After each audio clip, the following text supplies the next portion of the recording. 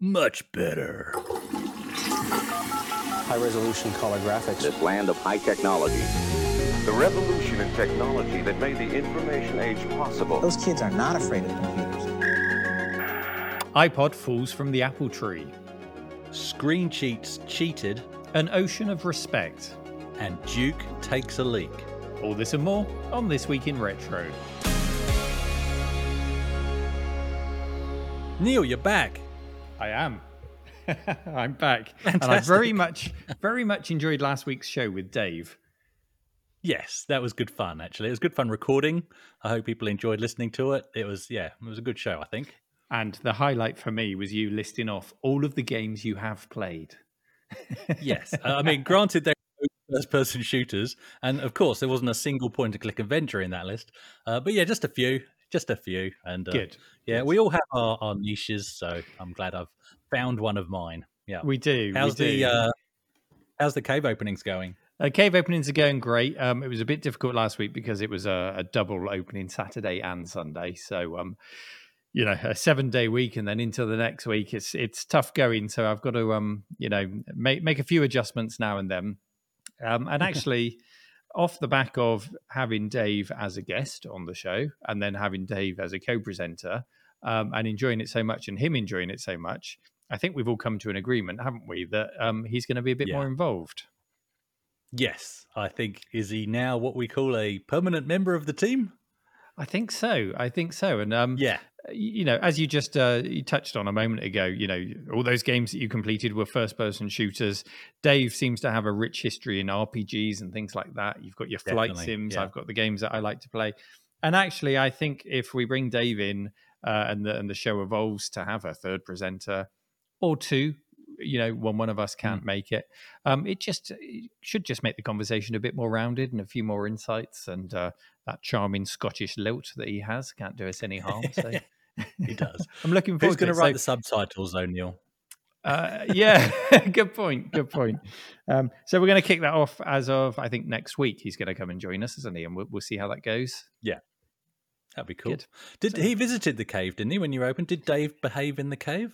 Dave behaved in the cave, yes. He's visited a couple of times, once before we opened proper and once for a proper day. So he's seen it in action and it was very nice to have him. And he brought a wonderful donation of big box games down, including the largest box of Age of Empires you've ever seen. I think it must be one of these like promotional boxes rather than a retail box because it is huge. I'll have to get it to show you in a future show. So very generous of him. And he drove all the way down to the south of England from Scotland. So long old drive and a big effort from Dave. Yeah. Yeah, that's great. Cool. So what have you been up to, Chris? What have I been up to recently? Oh, well, actually, we had the Perth Amiga users group a couple of weekends ago now. And that was good fun. Always is good, as I've always said, lots of different machines represented. But I've never won anything in any of the competitions. Mm-hmm. And they have a raffle, so it's just $20, so £10 to enter the raffle. And there was some really nice, completely recreated Spectrums, ZX Spectrums, 48Ks. Even though I've already got a 48K, I would have loved one of these because obviously it's like having a brand new machine almost. Yeah. And they also had a couple of Commodore 64s, and we all know how little interest I have in the Commodore 64, purely not because I don't, see it for what it is, but I have no nostalgia attached to it. You can guess what I won, Neil. You can guess what I walked away from. So, is it your first Commodore 64? Yes, and it's a bread bin. Commodore 64. It's a bread bin, and is it an 85 board or an 84 board? Apparently, the most common board and the one where all the chips are socketed, which is apparently a good thing. Something to do with them failing. I don't know. But yeah, so it's a really good, and it was a really good package I won. So it was that. It has a data cassette recorder. It had 4 games, which are here next to me. So 1985, Skyjet, Speed King, and a brand new game called Freaky Fish, which is a modern C64 game. So I have already fired it up, had a play. Already very impressed, to be honest. A lot of those games don't really show off the SID chip apart from the new one. But what I was impressed with was just the simplicity of setting up and of loading. The experience of loading a game from tape on the C64 already seems worlds apart from loading it on a Spectrum. And our memories around that, and having to balance the volume control to get just the right gain for it to load. C64, there's none of that. You plug it in, you press play, and off you go. And generally Yeah, it loads. Yeah, really there's good. also a lot of solutions available for an SD card alternative for the C64, so it's well worth looking into those. A place over here is called The Future Was 8-Bit. They do a very good solution, so I've got that on mine, so well worth a look. Fantastic. Yeah, so well, congratulations on being a C64 owner. Feel good. Congratulations is the word. Yes. Yeah, it does. It's good. It's a machine I do need to spend some time with. And as you said, SD card reader solution is the way to go. I've already got somebody that's got one lined up for me. And because I don't have nostalgia, I'm not going to go pouring money into a games collection for the C64. So I'm happy to just experience those off of an SD card. That's the right way to explore that machine, I think. And I did set you some homework before I went, and I did listen to last week's show, so I know that you did this. So we don't need to go into it in too much detail, but you enjoyed the delights of the game Neighbours on the Amiga. Have you been back to it? Is not the right word. Yes, I have, because I'd only played it for about 10 minutes when I spoke to Dave last week. So I have fired it up again, and I've played it for probably at least 20 minutes, but that's as much as I could stomach. Is there any difference past the skateboard race around the block, as I would call it? Or is that as far as you've got, Neil? I don't know, Chris. I've never played it. That's not funny. Right, we better get into the show, do you think? Let's do it. Okay, Chris, it was big news this week. Apple is discontinuing its iPod after 21 years of service. And boy, let's just reflect on that. 21 years, that makes me feel old, because I remember the fanfare when this came out. I remember rushing out to get it. This was in 2001 that it first came out. And although it wasn't the first, there were others before it. There was the Zune is a one that everyone knows. Technically, I think the very first, from a little bit of research, was something called the MP Man F10, which came out in 1997. So there were plenty long before the iPod came along. It is the one to which the brand name attached. You know, a bit like Hoover for your vacuum cleaning. Any MP3 player was kind of referred to as an iPod from that point onwards. And the first model, you could get about 1,000 tracks onto it. And it excited me so much because it was the coming together of these technologies. So on the one hand, you had ADSL coming out around about then in the homes in the UK. But even before that, I was at uni in the 90s, where my student accommodation sat on a great big fat 100 megabit pipe to the internet. Is that a Scotch egg you're biting into there? What have you got there? The pork pie with lots of English mustard on it. So I had this super fast internet connection, obscenely fast internet connection. Napster came along, so I was downloading a ton of MP3s, and this is Napster in its original form when it was all about the music. Listening to it on Winamp, of course, with all my visualizations. So really into discovering and enjoying music. And just as an aside, I must say, anything that I downloaded that I really enjoyed on Napster, I did go out and buy on CD back then. Of course you did. No, I'm not even joking here. I absolutely did, and I've got a huge CD collection sat in my garage now, which really it's wasted because everything's moved to online platforms now, which we'll talk about in a minute. But so it's this coming together of access to music like I'd never had before, ripping music, downloading music, and building up this library, a large part of which I used to back up onto a 100 meg zip disk. And then the iPod came along, and it was like, yes, this is how it should be done. This is, large capacity. It looks cool. I loved the interface on it, the click wheel and everything, the way they'd done it. And it was dedicated to just playing music. And it had a headphone socket. Imagine that, an Apple product with a headphone, so 3.5mm headphone jack. Brilliant. Oh, how times have changed. But of course, a big part of it was not just the hardware, as desirable as the hardware was. It was the coupling of online services in the longer term to download the music through iTunes, sync it easily, and just bring together the whole package. It was all about ease of use as much as anything else. Now, I have a kind of love-hate relationship with it because of that online service and the dependence on that, I guess. So, like I said, I owned the very first, which I loved. I owned two, was it the Nanos, just the tiny little white sticks two of those which had no screen on. I destroyed two of those because they were pretty cheap actually, and I used to use them for running. And they this is disgusting, but I'd put them in my pocket and the sweat would destroy them after a small amount of time. Yeah. So what I used to do was get some rubber gloves, put them in the finger, cut the finger off and put that in my pocket. That was my This is not solution. sounding any better. So yeah, I had that. And then the touch models came along and all these other models came along that turned the iPad into a multifunctional device. It was no longer just about playing music. And that's kind of where I fell out of love with it, because for me, its single purpose was more valuable to me than having something that was effectively an iPhone with no phone. It lost its focus for me. It lost its magic. And also that constant feeling that you were being ushered into the walled garden of Apple iTunes. I know you could import your own songs into iTunes and everything, but they just tried to make it easier and easier and to use their services. And of course, everyone adopted it. The mass adoption of iPods helped with music as a service, I guess, to become the model and to become the norm. And that's where we are now. So I've seen people on Twitter go as far as to say the iPod single-handedly destroyed the music industry.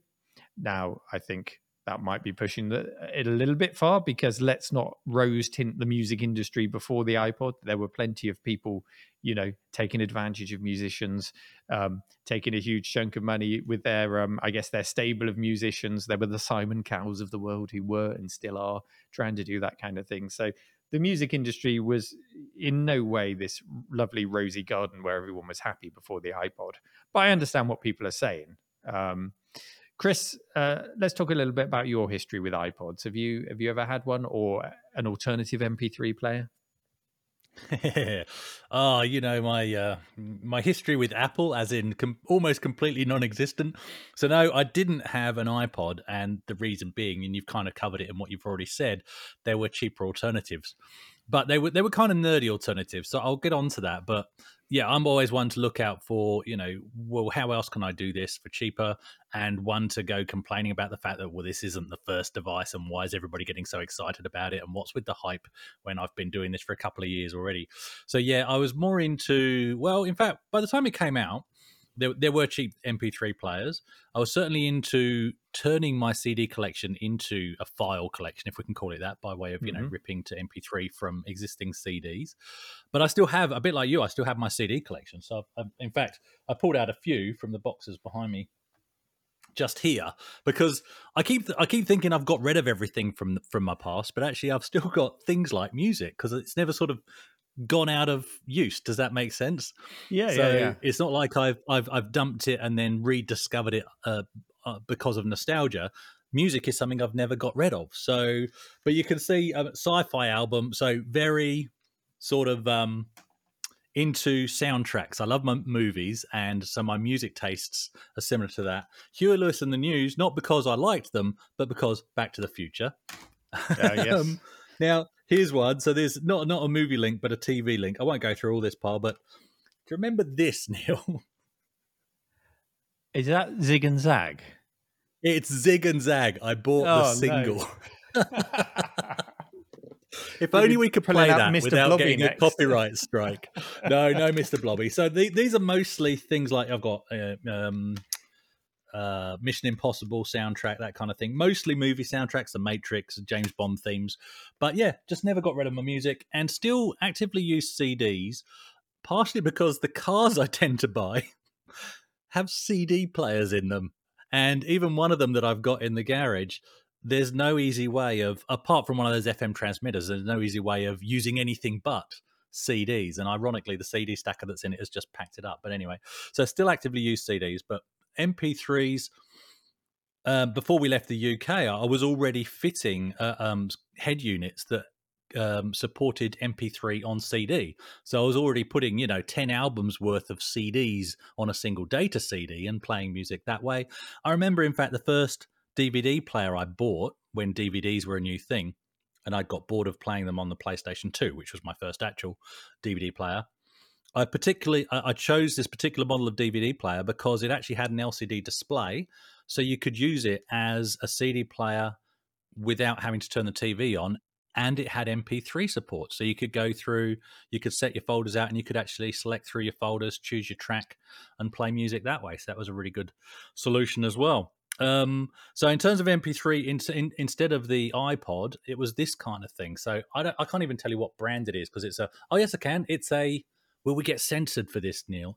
Go on. It's a Dick Smith. This is a Dick Smith MP3 player. So Dick Smith is an Australian brand. Yeah, Dick Smith's just rebranded that, haven't they? They haven't made that. They've just rebranded absolutely. it. Yeah, we could scratch that off and put Amstrad on. It would be the same thing, or Commodore. But this kind of thing, I think I remember buying 3 of these at once. I pulled this out of the drawer, particularly for this episode. I have no idea if it still works. I left it on charge. There we go. It's firing up now. So it still works. Don't know how long that's been sitting in a drawer. But it was because I think maybe my wife was asking about iPods because she'd heard other people talking about them. And once again, I said, nah, there's a better way. And I pulled this out. But even though I have a, I was going to say a love-hate relationship with Apple. It's a hate-hate relationship with Apple. Again, credit where it's due. What the iPod did well and why it became so popular was because it did. Yes, there was other pieces of tech doing this, but not for the masses. It was only for the tech nerds. And this kind of thing, really not comfortable to navigate through. Whereas one of my friends had an iPod. That's probably one of the few places I've touched one. It's the bigger model with the rotary thing on the front, which wasn't actually a dial, but you just ran your finger across it and it would go through the menu.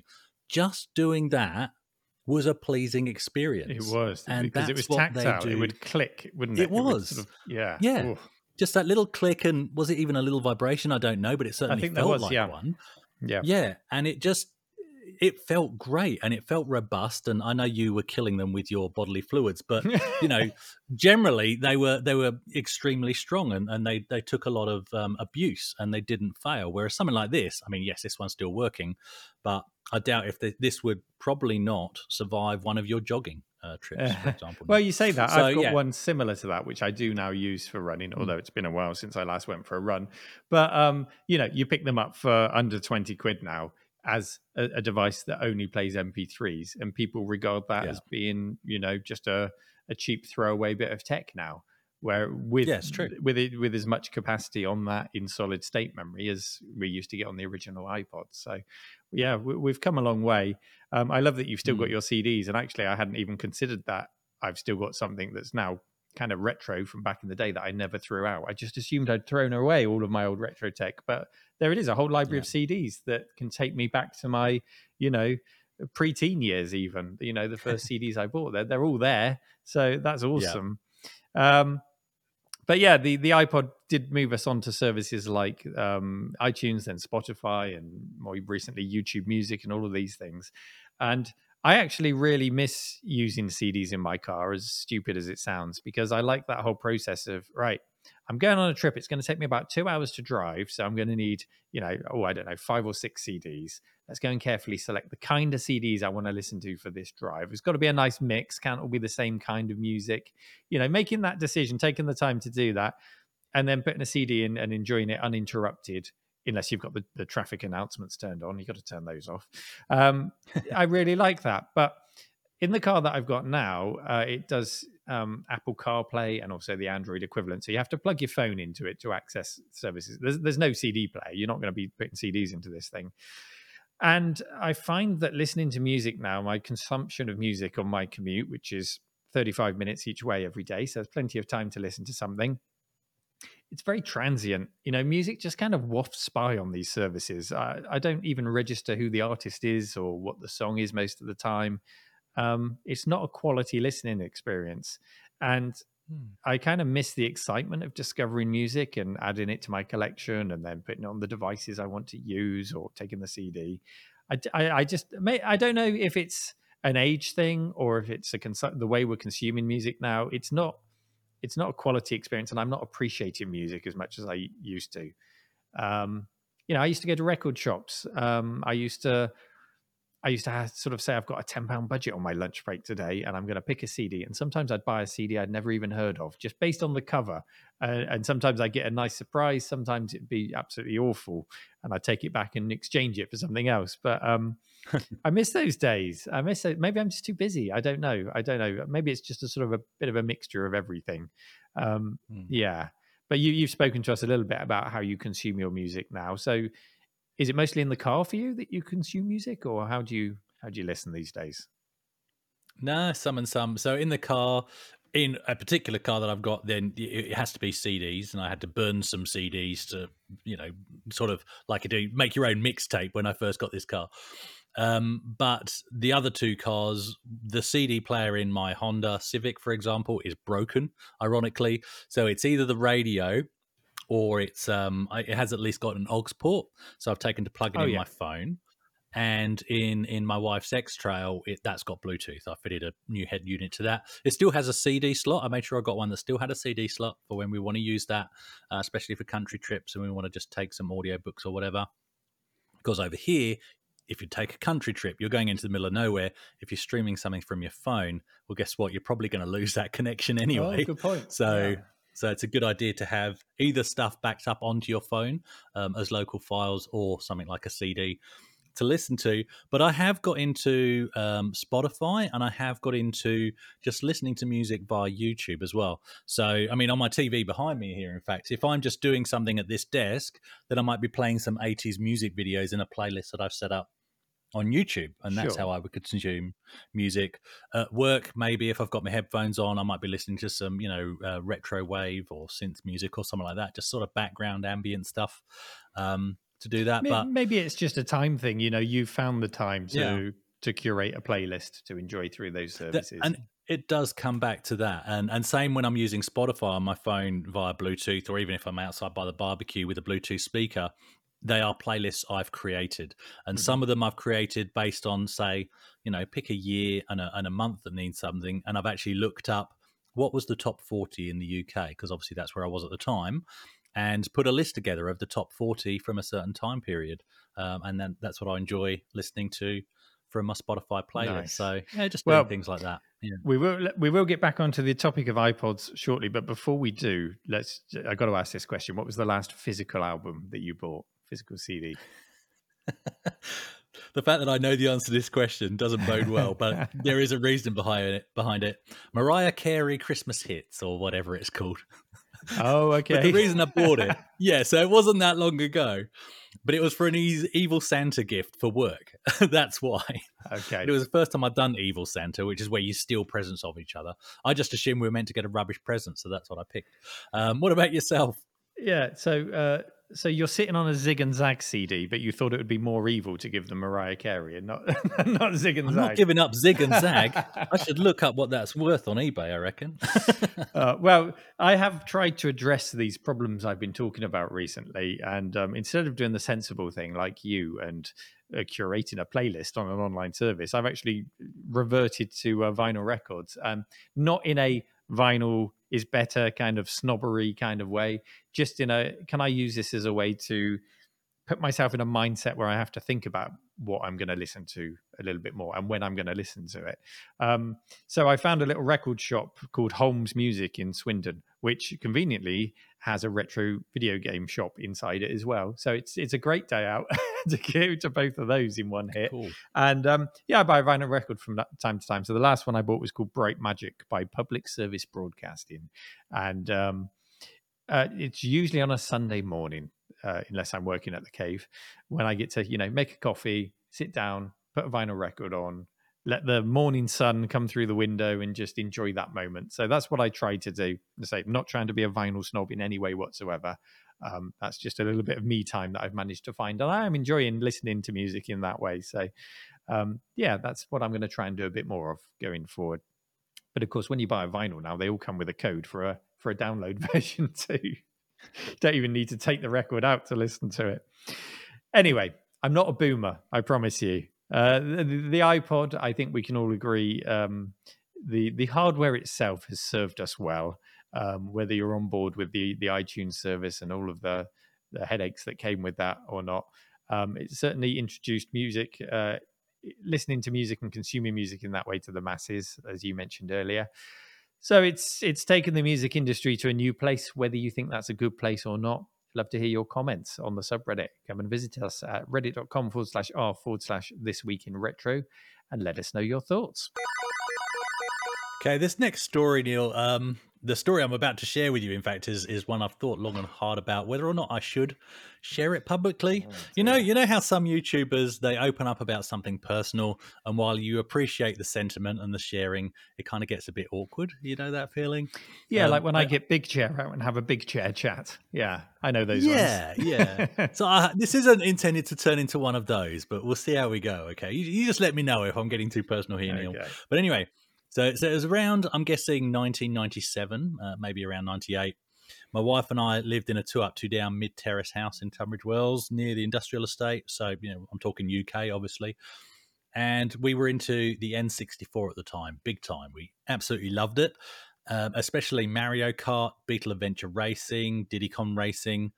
But more than anything, it was GoldenEye, and especially multiplayer GoldenEye. And at the same time, I had a mate called Nick. In fact, it was a weird time when most of my mates seemed to be called Nick. So we'll call this one Nick C.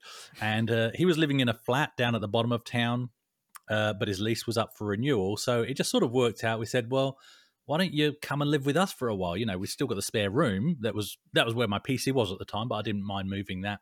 So he became our housemate. And that was great because I got on with Nick. I got on with Nicky, actually. See, even my wife was in this thing of all my friends being called a Nick or a Nicky. But anyway, the good thing about Nick is, well, all my Nicks were great, but he was a huge gamer as well. So the three of us had great times up late at night playing N64 over and over again. But more than anything, any of the other games, it was mostly GoldenEye that we were playing. But this is where it gets a bit personal, Neil. My wife and my mate, they cheated on me, Neil. No. That's right. You heard me right. My wife and my mate Nick, and it hurts to even admit this after all these years, Neil. But they screen cheated, Neil. Oh, that's what they did. Unforgivable. Yes.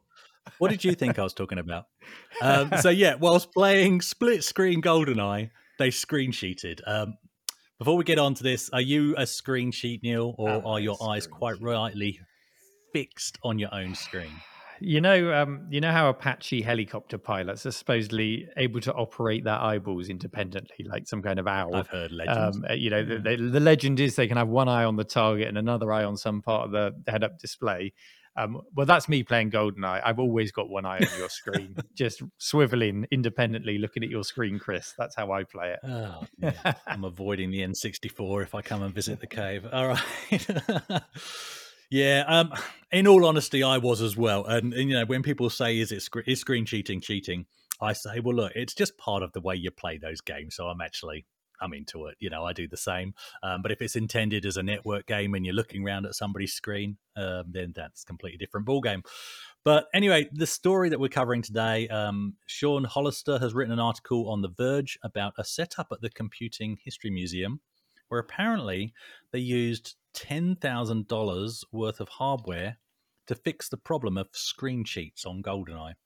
And it was all part of an event set up by the museum and a celebration of the game's 25th anniversary. So they set up 4 screens, so each giving a quarter of the N64's view and hence giving each individual player a screen of their own. I'd imagine navigating the menus would have been a bit of a pain. But other than that, once you're in the game, the game would have had a new edge to it that it didn't traditionally have. I couldn't find details of what the $10,000 worth of equipment actually entails.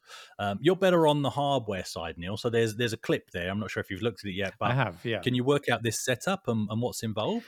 Well, I mean, $10,000 is a really nice headline to put up there. We spent $10,000 on playing GoldenEye. It's a great headline.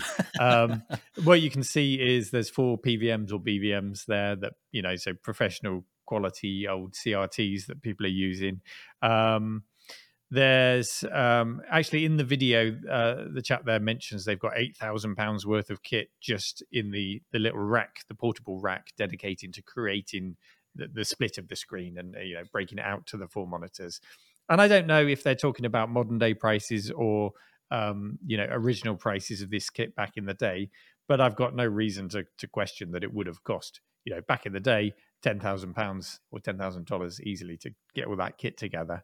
So I think it's a good headline, and I think it's an awful lot of kit, whether you're looking at it in the modern day or retro prices, and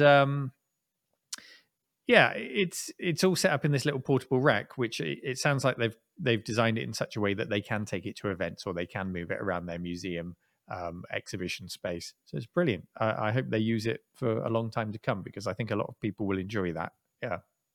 I knew you'd know what you were looking at, so that's good. Look, I'm sure they thought of this, but we were doing this back in the day. Not 4 screens, but 2 screens. So me and my mate Nick C, mainly to stop him from screen cheating. No, just because we wanted to see if it would work. What we did was we just had 2 CRT TVs, obviously, and we just had an RF splitter. So we're just using out the N64 to RF, into an RF splitter, into 2 TVs, both tuned in. So you get a signal to both TVs, obviously, and then this did make navigating the menus a bit of a pain, I must admit. We covered the top half of one screen with a bin bag, a bin liner, the big thick plastic black ones. You had to like double. We just put it over at first, and then realised that you could still see through it. So we had to sort of double it up as much as we could. Covered it until we couldn't see through it very easily, and then did the same with the bottom of the other TV. Literally, we did this, and we would play GoldenEye that way. And in fact, what we would do is we would actually go into Golden Gun mode. So basically, it's one-shot kills. And I tell you what, the adrenaline pumping action you got from playing GoldenEye, where every single shot is going to kill you, and the way it changed the strategy, just hiding down the bottom of corridors, waiting for a door to open or something like that. Fantastic. Yeah, really good. But yeah, it's even when you are screen cheating, what I used to do was I would get a feel of where everybody else was in the map, and then just stand against a wall. So even if they looked at my screen, they wouldn't know exactly. It's not camping. I just know when I knew they were coming towards me, just stare against a wall. They don't know exactly where I am. They get a rough idea and then wait for them to run past, pop up, shoot them. So yeah, that was good. But very fond memories. Absolutely loved playing GoldenEye. And I don't know if you've played the versions that came after. So you had a GoldenEye on the Wii. So it's like a complete remake or a reboot, if you can call it that. So even the single player game is slightly different, but the multiplayer fun, they put some of the original maps in, and it's still 4-player split screen, and it's just as much fun. And you can also play it on either the 360 or the PS3 in the form of GoldenEye Reloaded. So it's essentially the Wii version, but done with HD for consoles with HDMI. So you get a much clearer screen, which is, of course, really good for 4-player split screen action on a large screen. But yeah, even to this day, it doesn't matter what version of GoldenEye we play, the wife still chooses Natalia, just an old habit. So, and if my mate it was around playing, my mate Nick, he would no doubt choose Oddjob. But yeah, no, that's not a mate. It's no mate of yours if they're picking Oddjob. No, we allowed it. Yeah, we had fun with Oddjob and messing about with paintball mode and big head mode and all of that in the originals. But it's interesting. I mean, there's obviously multiplayer first-person shooters has exploded. You think back to something like GoldenEye, where you had it on a console in your lounge, 4 controllers in one unit, and you'd have fantastic couch gaming fun. And it's expanded into what we wanted to have back in the day, but couldn't quite achieve it, which is, now network play, but you don't have to pick your machine up and go around to a mate's house. It's done online. I can be playing against somebody else in Australia or somebody else in England or whatever. It's really exploded out. But there were so many other games that did it in 4-player split screen. I'm thinking of things like Halo and Call of Duty and things like that. In fact, there was a mate's party over here. So a few years after we've moved over here, obviously started to get a network of friends up. And we were into playing Halo, so the original Halo on the original Xbox, 4-player split screen mostly. And this particular friend said, I'm having this party. It's at a hall. I think it was like his 21st or something. And he said, we're going to have 4 Xboxes linked up. So I was majorly excited about this event. So 4 Xboxes, 4 players per Xbox. We knew we had all the mates there. There was going to be his family and everything going around and sort of a buffet table of food and everything. But we were just going to sit at this Xbox table. That day, whilst cleaning my pool, I got bitten by a redback spider. So a redback is like that a bad one? I don't know. In America, it would be a black widow. Oh, okay. That sounds bad. Yeah, it sounds bad. So it was in my shoe. As I put my foot in my shoe to then go outside to clean the pool, suddenly my foot started feeling a bit weird. And anyway, long story short, let's not talk too much about the redback spider. Did have to go to hospital, but mainly to be checked out. And they explained, look, most people don't die. You'll be fine. If you start feeling sick, then maybe come in. We'll give you some antivenom, but we don't think it's a bad bite. I was bitten by the male, which is not as bad as the female. So it could have been a lot worse with the female.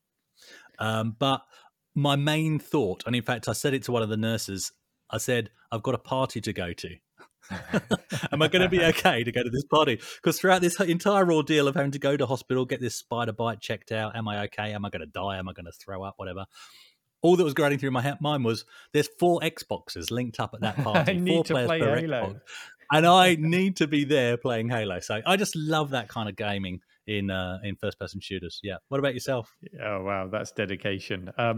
Yeah, and actually using Halo as an example, when you go to some of the retro expos now, like Play, there's one, I don't know who it is that brings it along, but they have this great big circular table set up with, I think it must be 16 Xboxes on that, original Xboxes, or with the TVs kind of sunk into the display, so you can just walk up to it and get involved in this massive death match, and it's great fun. However, the last time I tried to play it, I realized it's been so long since I played Halo. I just couldn't, it didn't instinctively get the controls, because Halo, especially when you're driving the Warthog, it's a bit of a weird system. You're not steering the Warthog, you're pointing it in the direction you want it to go. And it just takes a while to click back into that. So I was getting destroyed by anyone and everyone there. But it was nice to see that. Something to consider on the setup that we're seeing here in this example where they've split the screen is you're taking a regular screen, you're splitting it into quarters, and then you're stretching it out into each screen. So each screen has actually got a quarter of the resolution of a normal screen. Doesn't mean you're getting any less, because when the screen's split into 4 anyway, you're just getting that corner. So it might look a bit muddy. I'm not sure. It didn't look too bad on the video. I'd like to see it in person. I need to make a trip and go and see it in person. Hopefully they'll have it as a semi-permanent setup for people to go and enjoy. So it'll be low resolution, but I think you'd still have a huge amount of fun with it, and no bin bags required. So that's a bonus. Yeah, it does beg the question though, doesn't it? If only GoldenEye had a link-up cable to play with multiple N64s, because it's so popular here. I've got an N64 set up here on the biggest display that I've got, with the most comfortable chairs in front of it, and everyone goes for GoldenEye. And I must admit, people enjoy it, but a lot of people go, oh, that hasn't aged too well. And then they load up Mario Kart 64. But everyone goes for the N64 and the 4-player and the couch co-op. But, imagine if we could link 4 N64s up and do it that way. Oh, that would be heaven. Yeah. Yeah, you're right. It hasn't aged too well. I've actually got it here, and I've probably played it twice. Fond memories, but yeah, it's a hard one. And so is the N64 controller, I've got to say. When people bag it, I go, no, you can't bag it. It's fine. You just don't know how to use it. And then I try using it again myself and go, yeah, it wasn't the best design, was it? But anyway, thanks, Clem Fandango, for sharing this story on the subreddit. If you follow it through to the Computer History Museum's own page, you'll see that the event also featured plans to play unreleased GoldenEye remastered for the Xbox 360. So not the one I mentioned, but a remaster of the original for the Xbox 360. And they also had dev talks by some of the original games team, including Martin Hollis, Dr. David Doak. Is that how you pronounce his name? And David Brett Dokes, Jones. Yeah. Oh, nice. David Doak. Yeah. So, happy birthday, Bond.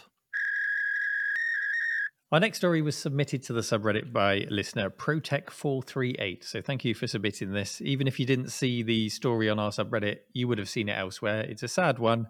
And it's all about a software house here in the UK, which probably had one of the most recognizable and iconic logos, certainly in the 8-bit era, going into the 16-bit era also. And that is that of Ocean Software. I mean, look at the Ocean logo and tell me that isn't cool. It really is to me.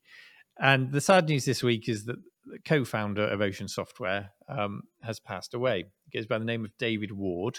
Ocean was originally set up by David Ward and John Woods. and the company was originally called Spectrum Games, which was created in 1983 and would go on to become Ocean. It was based in the north of England, up in Manchester, and it gave us games or home ports which included Batman the Caped Crusader, Comic Bakery, Daley Thompson's Decathlon, Miami Vice, Navy SEALs, RoboCop, Whizball, The Great Escape, and many, many more. There's a huge list of games that came out of Ocean. So my first question to you, Chris, is what's the first game you think of when you see the Ocean logo? Well, look, the first game I think of is Batman, but I'm talking Batman the movie because, Of you course. know, Yeah. even my Amiga box has got the Ocean logo actually on it. Well, the Batman pack sleeve that goes over the top of the box. So yeah, instantly that's what comes to mind. Oddly though, the second one I think of is F-29 Retaliator. I don't know why that's the second one I think of, but Well, again, I think it's because the logo just sticks out very prominent as on part the of that box design. front bottom of the box, because that was a DID design game written by DID but published by Ocean, and you've got that. That's right. It's quite an iconic box art with Ocean at the bottom. Nice. Yeah, good choice. Yeah, that's right. So yeah, that one comes up second. I've actually got an extensive list of 22 Ocean titles that I have an intimate knowledge of from back in the day. But after last week, I don't think the listeners need to hear me rattle off another list of games. You know, games that I've played. So maybe we can add them to the show notes just as sort of evidence. But of the 22 that I've listed, though, David was actually producer of all but 5 of them. So, wow. You know, co-founder, yes, but, you know, producer as well. Researching games that Ocean published, and some were published under other names as well, such as Imagine. And not only was the Batman pack that I had mostly Ocean in terms of the pack-in games, but so too, and I only realised this when researching for this, so too was my Spectrum Plus 3 Chartbusters pack that I had before that. So that came with 2 discs, and I've got them here just as a reminder. But that came with, so one is branded Amstrad, but it's a Plus 3 disc. But you've got games like Gift from the Gods, Maelstrom, Nomad, Super Test 1 and 2. I don't think they are. Cosmic Wartoad, I'm pretty sure, is an Ocean title. And then the Chartbusters disc comes with Cobra, Short Circuit, Green Beret, which is also Russian Attack. Don't think Mutants was one, but The Great Escape is on there as well. I remember the Chartbusters pack. Fu. Yeah. Can you hold it up? Have you got it there? Oh, yeah. Sorry. Yeah. I just had it mainly so I didn't forget there what was actually on the disc. I remember that. Yeah, that's Chartbusters. Obviously, these are repurchases. And that's the other one that came with I think that's the one that came with pretty much every Plus 3, and then the Chartbusters, you got that one thrown in as well. So again, without the actual Plus 3 box being branded Oceans, the pack-in games certainly were predominantly from the Ocean stable. So yeah, games I have fond memories of, I reckon. Great Escape, spent a lot of time with that. Yeah, Kung Fu, definitely. Target Renegade on the Spectrum. Wet Clermont on the Spectrum. Ones that I played both on the Spectrum and the Amiga would be things like RoboCop and Chase HQ. Just tell me, Amiga you mentioned RoboCop there. Now, I was Yeah. always a bigger fan of RoboCop on my Amstrad CPC than I was on the Amiga. I felt the Amiga version felt like a bit of a sloppy 8-bit to 16-bit port, whereas the 8-bit version felt like it was pushing my machine to the max. Yeah, no, that's definitely fair comment. Although I enjoyed both, and that's why I've got it listed there under both. RoboCop for me was one of those titles on the Amiga where I would just fire it up and listen to the music. I just absolutely love the opening title music on that game. Don't know, yeah, just one of those things I did with some games. Games specifically on the Amiga, Chase HQ 2 as well as Chase HQ. Space Gun, we've discussed that one before, which was one of the few games compatible with the light gun that I had. New Zealand Story obviously came with the Batman pack. A Taito game, but published by Ocean. Yeah. They got all the licenses, didn't they, Ocean? It was all about the licenses. Yeah. Same Operation Wolf, same thing. Yeah. So you got an arcade game and they got the license for the home port. F-29 Retaliator, we've already mentioned. It's a confusing title. The box art and the planes don't fit each other. But anyway, we won't talk about that.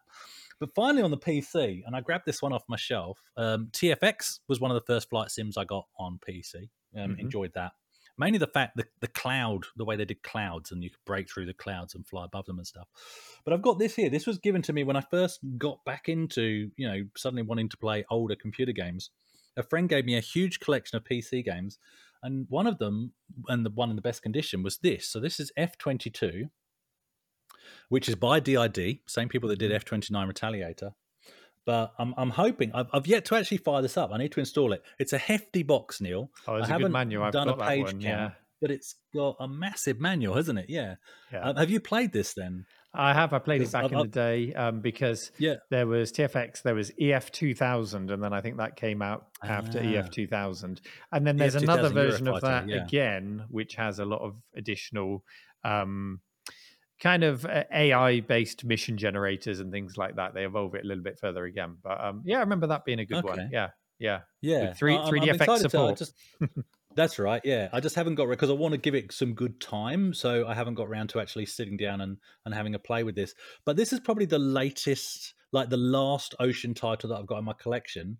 Because I mean, this is designed for Windows 95, so I'm guessing it's around 1995.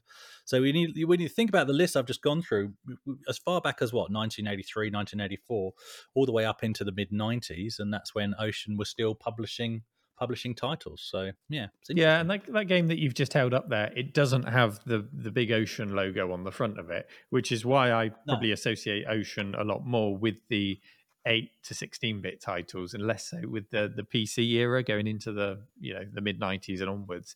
And something I also associate with Ocean is the art of an artist called Bob Wakelin, who made phenomenal art, up there with the greatest 80s movie posters that you see on video games. It's just brilliant. And I don't know about you, I used to go to my local video rental store and ask for the free movie posters, and I'd put them up in my bedroom. And the art that he did on these video games was right up there. If you think about the art for games like Grisor or Midnight Resistance or The Great Escape, which you've mentioned, which incidentally is the first game I ever emulated. The Great Escape I used to play on an Acorn Archimedes. There you go, an Archimedes with a Spectrum emulator. But the art really stands out for me, combined with the Ocean logo. Oh, just brilliant. Just holds its own so well and really grabs the attention. And that's probably why a lot of their games sold so well, because of the way they presented that box art. Whether the game was good or not, Ocean's quality was up and down all over the place depending on the game you were buying. But they certainly presented their games well, and they put out a lot of games. And yeah, like I said, they didn't always get it right, especially when licenses, if they're movie licenses, for example, you're always up against the clock to get that out to tie in with the movies. Notable exceptions of that are RoboCop, which we mentioned before, which was an absolutely classic game. And if you want to see a great video on not just movie licenses, but Ocean licensed games, Kim Justice brought out a video just last week, I think it was, covering every single licensed tie-in that Ocean released. So that's well worth a watch. You've got over 2 hours of content there to really get to know the back catalogue and what Ocean was all about. So go and check that out. We need to put a link to that in the show notes. And of course, another big licensed one was Daley Thompson's Decathlon, a track and field clone, which came out at the same time as the 1984 Olympics, where Daley took the gold medal. Thankfully, for those who made the game, it would have been a disaster if he'd flopped. But took the gold, he was a success, and therefore the game was a success with him. The old joystick destroyer, as everyone knew it. But funnily enough, everyone says Daley Thompson's destroyed their joysticks. But for me, it was a game called Jeff Cape Strongman, which wasn't an Ocean game. That's the game that destroyed joysticks for me. Yeah. Not Daley Thompson. That's what Super Test 1 and 2 on this disc, they're very similar as well. Lots of joystick waggling, Yeah. And Ocean, of course, they also released games for the Super Nintendo, the N64, the PC. You mentioned TFX there, which was one of the first games I went out and bought when I first got my 486 PC. I mean, TFX was pushed hard. And that, Ocean would have been behind that. They would have had good connections with the high street stores. They really knew how to sell a game.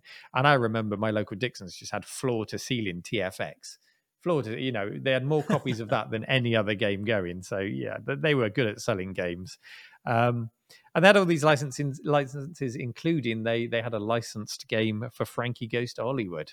They would license anything that had a familiar brand, they would go for it. And that's another example, Frankie Goes to Hollywood, of a licensed game that's actually rather good, surprisingly. So it seems a bit mad on the surface, but if we think about it, the context of all these games and all of these licensing risks and experiments that they took, it's kind of interesting because it just reminds us that you and I come from a gaming background in the 80s and 90s where things were at times absolutely bonkers. Games were released every week that were based on franchises that you wouldn't ever imagine, game concepts that just, where did that come from? Genres came and genres went that were just people experimenting because I guess development was a slightly lower risk. But as you were bringing on the cost of licenses into these things, the risk increased because the amount of money involved increased. But still, companies like Ocean took the risks and published the games. And when we get into those conversations sometimes about modern games and about so many sequels of Call of Duty and things like that, this is why we get frustrated sometimes, because we have that rich background of so many weird and wild and wonderful games that were attempted. And it's still out there in the indie game development scene. You can still find them, but boy, do I miss the days when you could walk into a shop and see a Frankie Goes to Hollywood game on the shelf, or just wild games like that. I don't know. Yeah. Maybe I'm going back into the same realms as I was with the conversation about music earlier and just showing my age. I don't know, but I'm going to make no apology for it, Chris. Yeah, no, I agree. As you were talking there, I'm thinking, yeah, it does kind of still exist, but then you mentioned the indie scene. I'm thinking about some of the bizarre games that my boys play, such as, I mean, they play the mainstream stuff like League of Legends and Slipgate and all of that kind of thing. But then there's things like Stick Fight, which has made its way onto things like the Switch and everything I know. But and Crawl is another one, which is a retro style top-down dungeon crawler where if you die you play the ghost and you have to try and kill the one remaining human and things like that. There's so many bizarre titles and they are constantly coming out all the time like they were back in the day, but the difference is we can't go into the shop and just spend our time ogling the screenshots on the back of the cassettes and the boxes and just our imagination filling in the gaps as to how awesome this game was going to be, often only to be let down once we'd shelled out our pocket money. Well, remember, you're talking about those games that actually had screenshots. For many of them, it was just based on, for example, the incredible Bob Wakelin artwork that was on the front. You're like, well, that must be an awesome game. The reality might have been very different. And the description, yes, the write-up, which was a bit like reading the back of a book and making a judgment as to what's going to be inside all 300 pages based on 2 or 3 paragraphs. No, it's exactly true. But yeah, I do miss those days, just being able to spend time on the way home from school, look at the back. But there was a lot of different games and, not just from Ocean, we've got a lot of publishers from around back then, Firebird and Mastertronics spring to mind. A really odd but fun title that I picked up. It would have been because it was in the bargain bin at Woolworths. This was for the Spectrum. It was a game called Park Patrol by Firebird. Yeah, and developed by Activision for the Spectrum. Bizarre game. And I can't tell you why, other than the fact that I could afford it. It was like $1.99 or whatever. But you play a park keeper and there's ants trying to steal all the food in the park. And there's the park bit of the park and then there's a river and you can get in a boat. I can remember some bits. The moment I realised you could get in a boat and get away from the ants that way changed the whole game. One of those games when, what the heck have I bought? And then you get that little bit deeper into it and it becomes more fun. So that was a really weird. But who invents a game about a park keeper being chased by giant ants stealing food? But that's what they did back then. Probably the most surprising. Sometimes they base these games, I swear, on what they were capable of drawing with pixels. They were like, okay, I can draw an ant. Possibly. I can draw a boat. Right, let's work around a game around that. Yeah, but we could have those discoveries back then. Another one that springs to mind, again from the bargain bin, was Turbo Esprit. So not Lotus Turbo Challenge, but Turbo Esprit by Jirel on the Spectrum, which we've mentioned before as being sort of like GTA before GTA was even around. An entire city to explore. And again, buyer's regret the first time I fired it up. And then once I understood the game and got more into it, it was an amazing game and it cost me, $1.99 or $2.99 of my hard-earned pocket money. But, even just within Ocean's list, I wouldn't say they were a go-to name for simulation, but we've both just talked about, TFX and titles like that. Wek Le Mans, to me, it really showed what the Spectrum was capable of in terms of a competent driving game. I absolutely loved that port. And so fast, so slick, and challenging. It was only 3 laps of one track. But I remember the day I eventually proved to my mates, I didn't own the game. They owned it. I kept borrowing it off them. And I said, I've beaten it. And they were like, oh, you can't beat this. And I had to prove to them on their own machine, yes, you can beat it. And this is how you do it. F-29, on the Atari ST, just from one publisher, just such a massive range of games. I think there's lots I could say on that, but I think for me, going right back to Batman the movie, okay, yes, it's a movie tie-in, and sometimes they work, sometimes they don't. I'd argue that's one that absolutely did work, and it remains one of my favorite Amiga games of all time. Not just because of the nostalgia attached to the fact that it came with the Batman pack, which is the pack I bought, but it's just I loved it as a game. And it had variety within that game. You had 2 platform levels in terms of the first and last level. You had 2 sprite scaling levels in terms of the Batmobile and the Batwing levels, which are the second and fourth. And then right slap bang in the middle, you had the most annoying level ever created with that stupid puzzle where you had to work out the chemical formula to beat the Joker's poison or whatever it was. But within one game, you essentially had 3 games, and they did a similar thing with RoboCop as well. Who else was doing that kind of thing back in the day? Yeah, I've just got a list of games here from Ocean in front of me, and 3. I'm going to pick 3 that stand out from this massive list. So I've got RoboCop, of course. I'm going to go with New Zealand Story, a Taito game that they published, because I remember when I first got my Amiga, I got Amiga Format Issue 1, and that was the demo on the cover disc, and I played it to death, and I thought, wow, this is like a real arcade. It's amazing. So I'm glad that they brought that to our shores. And is there anything more Ocean than Lost Patrol?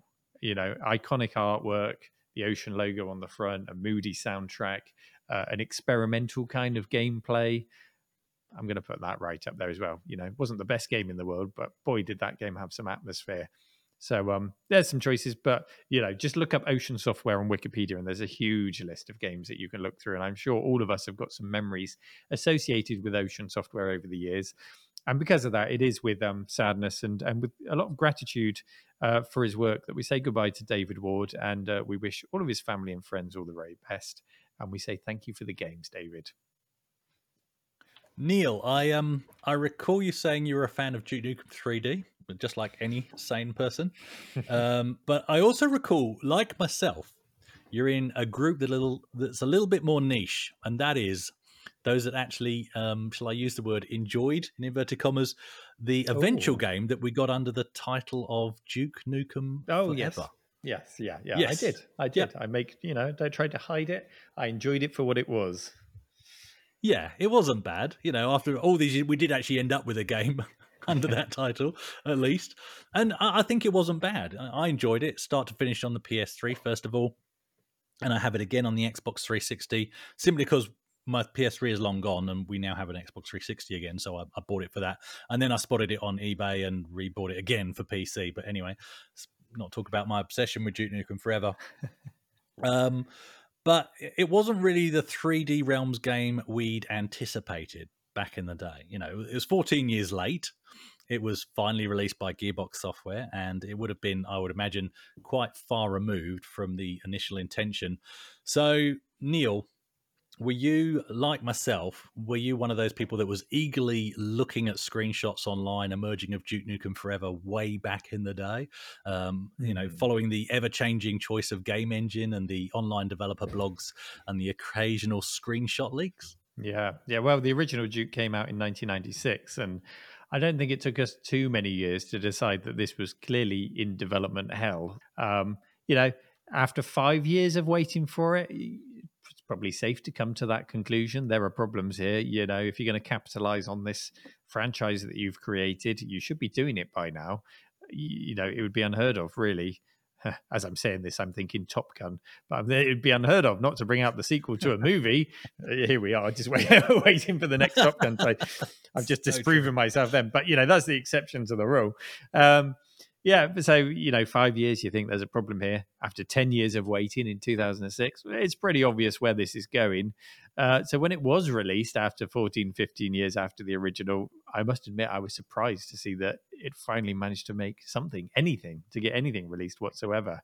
And there is no way, absolutely no way, that the game that came out was going to be anything like the game that started being developed in 96. I was under no illusions there.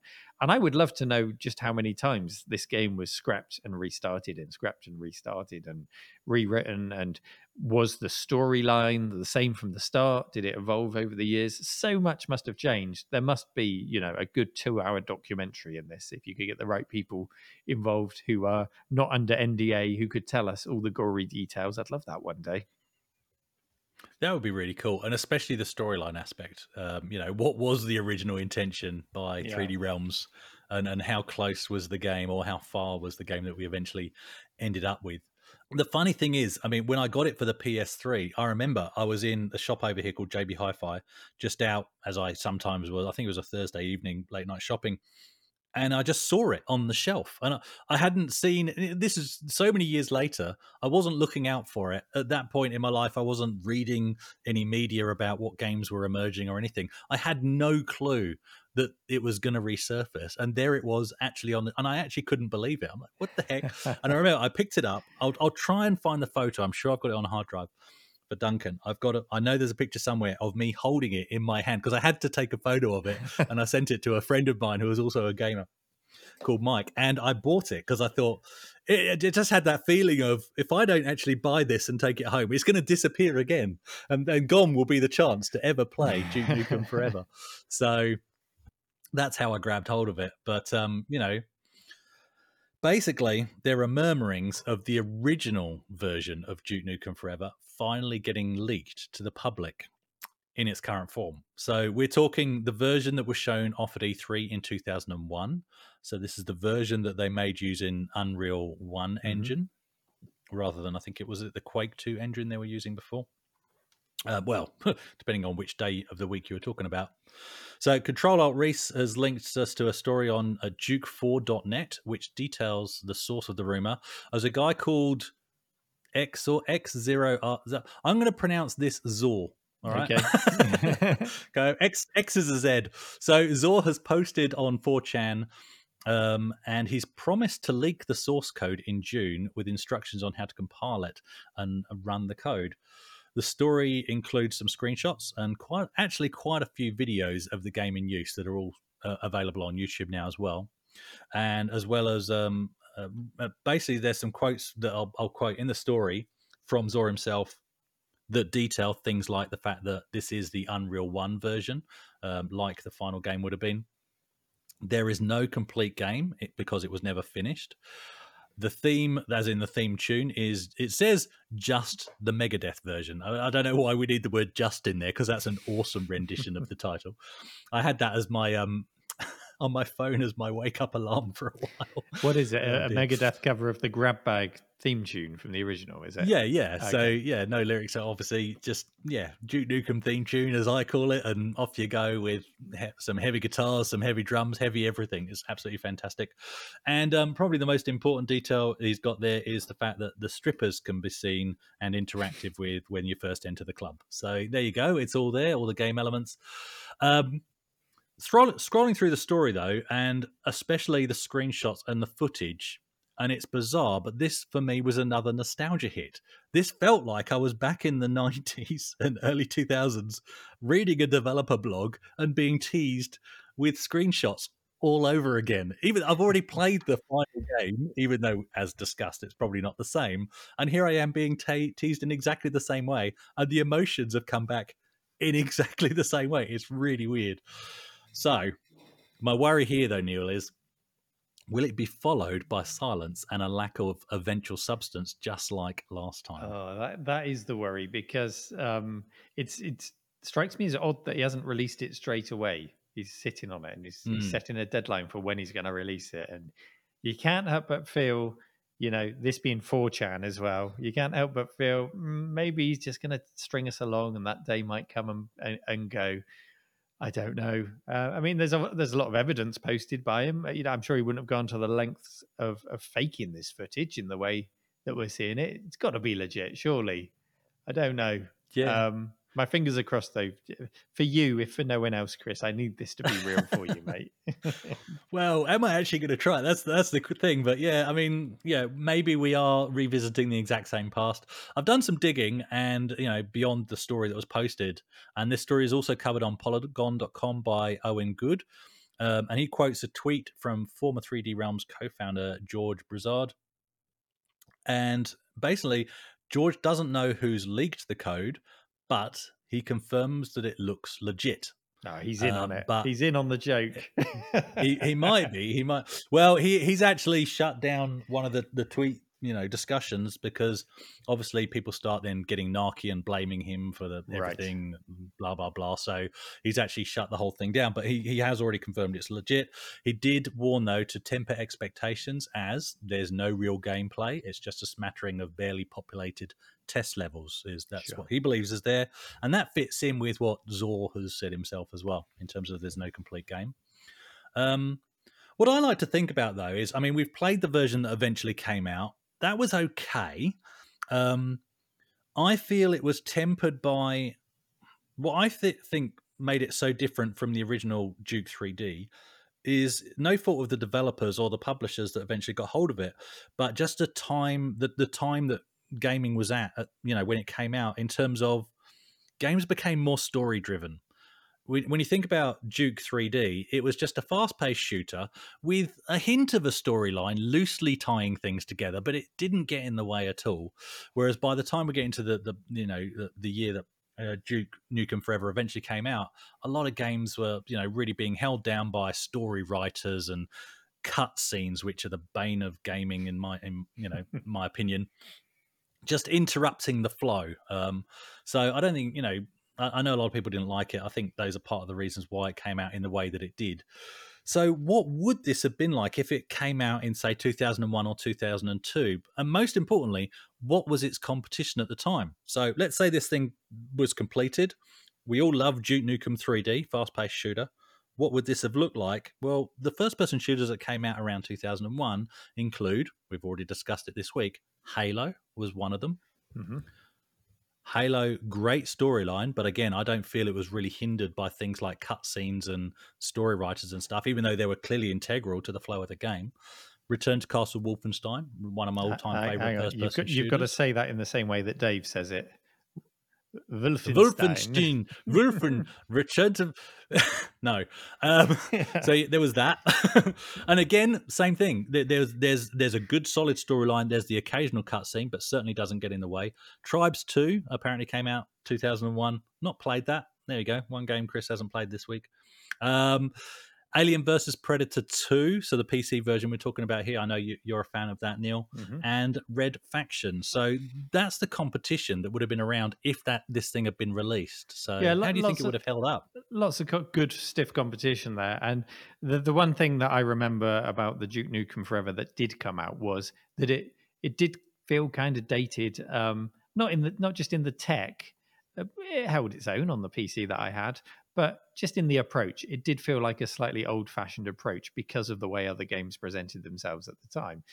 I didn't have a problem with that because one kind of line from Duke Nukem, just said out loud as you're playing, can do a hell of a lot more than a 2-minute cutscene in other games. Just a off-the-cuff line from Duke is all you need sometimes. But the big difference was, if we're talking about 2001, 2002, around about there, this is when we were coming into the era of the big multiplayer games. So, for example, Halo. For example, Battlefield 1942. That was 2002. So, less than a year later than Duke would have come out. Duke Nukem Forever would have come out. Combined with what I mentioned earlier, ADSL becoming readily available, broadband readily available in the home in UKs at that period. And I was a huge player of the Rainbow Six games back then. I was in a clan and we would all, meet up online and take on other clans and just have huge, fun multiplayer experiences, particularly with Battlefield, where it was like 32 players all at once. So nice. Duke Nukem Forever, very much a single player experience. I'm sure it would have had a solid multiplayer element, but you can't have 32 people all as Duke Nukem fighting each other. That would be madness. You know, the point of Duke Nukem is you feel like you're Duke Nukem. You're the guy. You're the man. You know, and it's all about that single player experience rather than 32 Spider-Men all pointing at each other on a map. That doesn't work for me. So, however, what did happen in 2001 is that the original Xbox was released in this year. So I think there could have been a perfect storm and a perfect pairing if the Xbox came out and maybe Duke Nukem Forever was, at least for the first couple of years, maybe an Xbox exclusive. I think that might have done well. Remember the Xbox had the Duke joypad as well. It all ties together perfectly. And you could have maybe had a 4-player split screen co-op mode or something like. Maybe Duke could have had a little team that comes with him. I think that might have been the perfect storm if it was ready in 2001.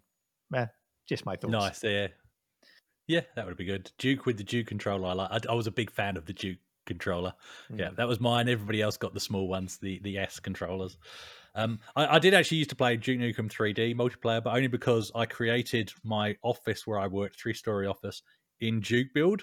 And so me and a mate would duke it out during lunchtimes, which was good fun. I've just mentioned a story quickly. My friend Keith over at the Swindon Computer Museum, he did the same. He recreated his office in Duke. Yes. But he went a step further, and I think he's put a video on YouTube about this.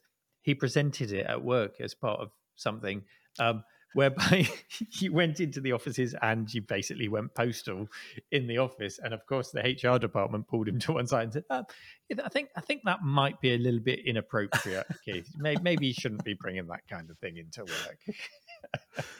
Fast forward 20 years, he would have been locked up if he did that today. Oh, so true. And this is exactly so similar to what happened to me. So my boss suddenly came up, saw me playing, and I explained, it's lunchtime and I'm playing against James upstairs and I hope that's okay. And he saw it, and I gave him a tour around the office in Duke Nukem 3D.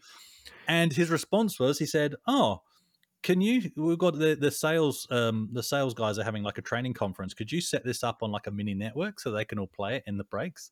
It was fantastic. So yeah, it actually went down really well. We didn't end up doing that, but the idea was put forward. Yeah. It was really cool.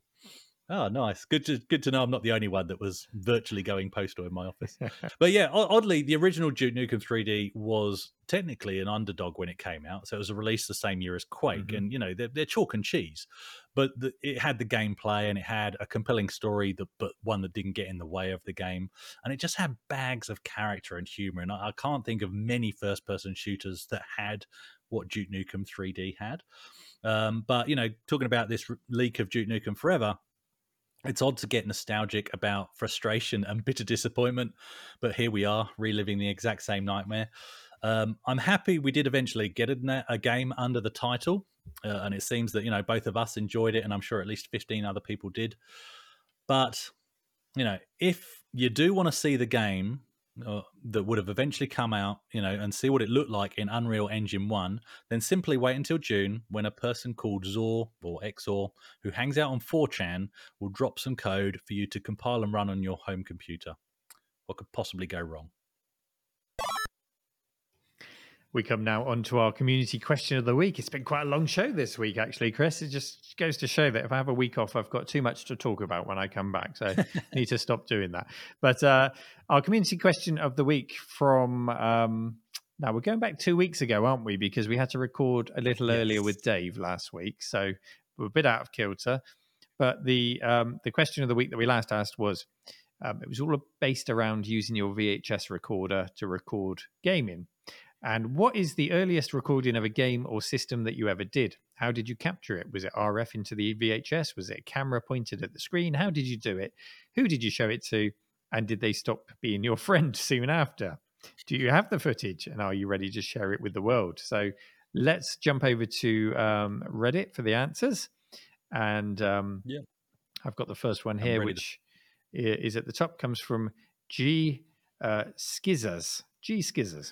Says, probably my earliest recording was an Atari 2600 Junior back in 86. At the time, this was done through RF, of course, to a Betamax video. No newfangled VHS for us.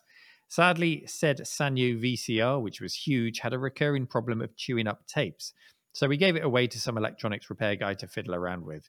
I seriously doubt that any such beta tapes survived the recording. And since I have no Betamax VCR anymore, I cannot see what the tapes have on them anyway.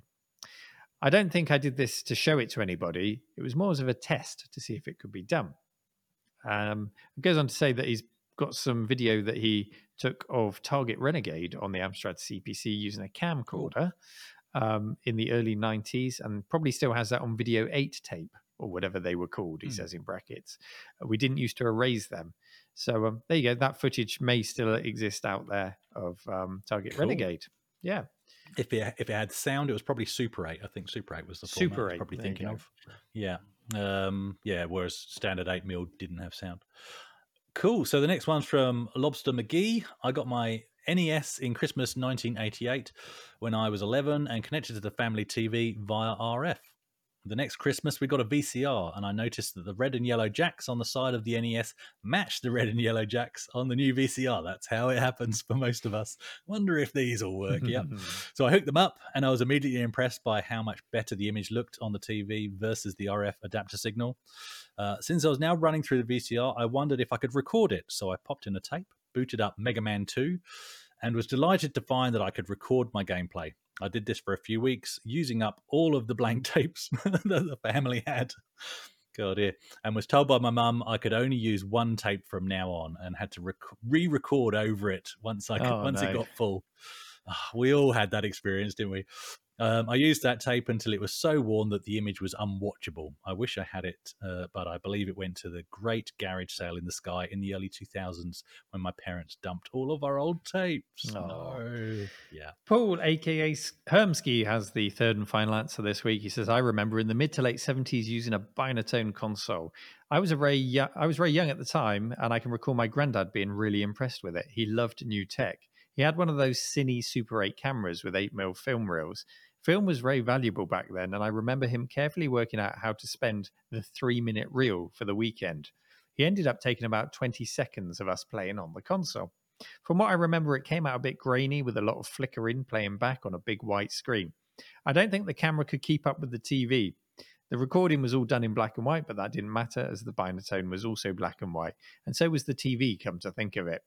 We still have those old reels stored at my mum's, and I'm now motivated to try and convert them to DVD. Hang on, isn't DVD a retro format in its own right now? Just put them straight on your hard drive, mate, or just upload them on to YouTube. Yeah, no, that's a really nice story. I've done 8mm to DVD, and how I did it was lock focus and just project onto the wall and record the wall. It's the easiest way. Really? Trust me. Yeah. Yeah. Excellent. Well, thank you, everyone, for submitting your questions. And Chris, do we have a question of the week for this week? We certainly do. So, in light of the bad news from the past couple of weeks, do you have oceans of memories for Oceans games is what we'd like to know. What were your favourite? Which systems were they for? Were they the exception to the rule that any game based off a movie is terrible? Because I think Ocean really did break that rule. Was your system Oceans branded by way of the pack-in titles? Let us know in the subreddit.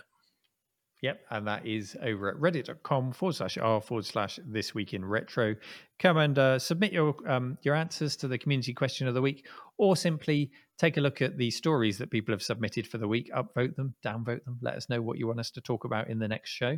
And that next show coming soon, featuring Dave for a slightly different dynamic to the future shows. And I'm really looking forward to doing that next week. So hopefully you'll tune in. Thanks for listening, everyone. Take care. Thanks.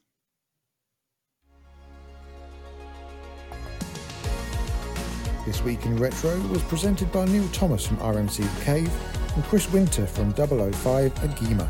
It was produced by me, Duncan Styles. The podcast version of the show is available through your favourite podcaster, including Apple Podcast and Spotify. And the video version is available on the This Week in Retro YouTube channel. Join our community subreddit at r/thisweekinretro to suggest and vote on the stories we cover on the show. If you watch This Week in Retro on YouTube, please give us a like and subscribe to help us reach new viewers.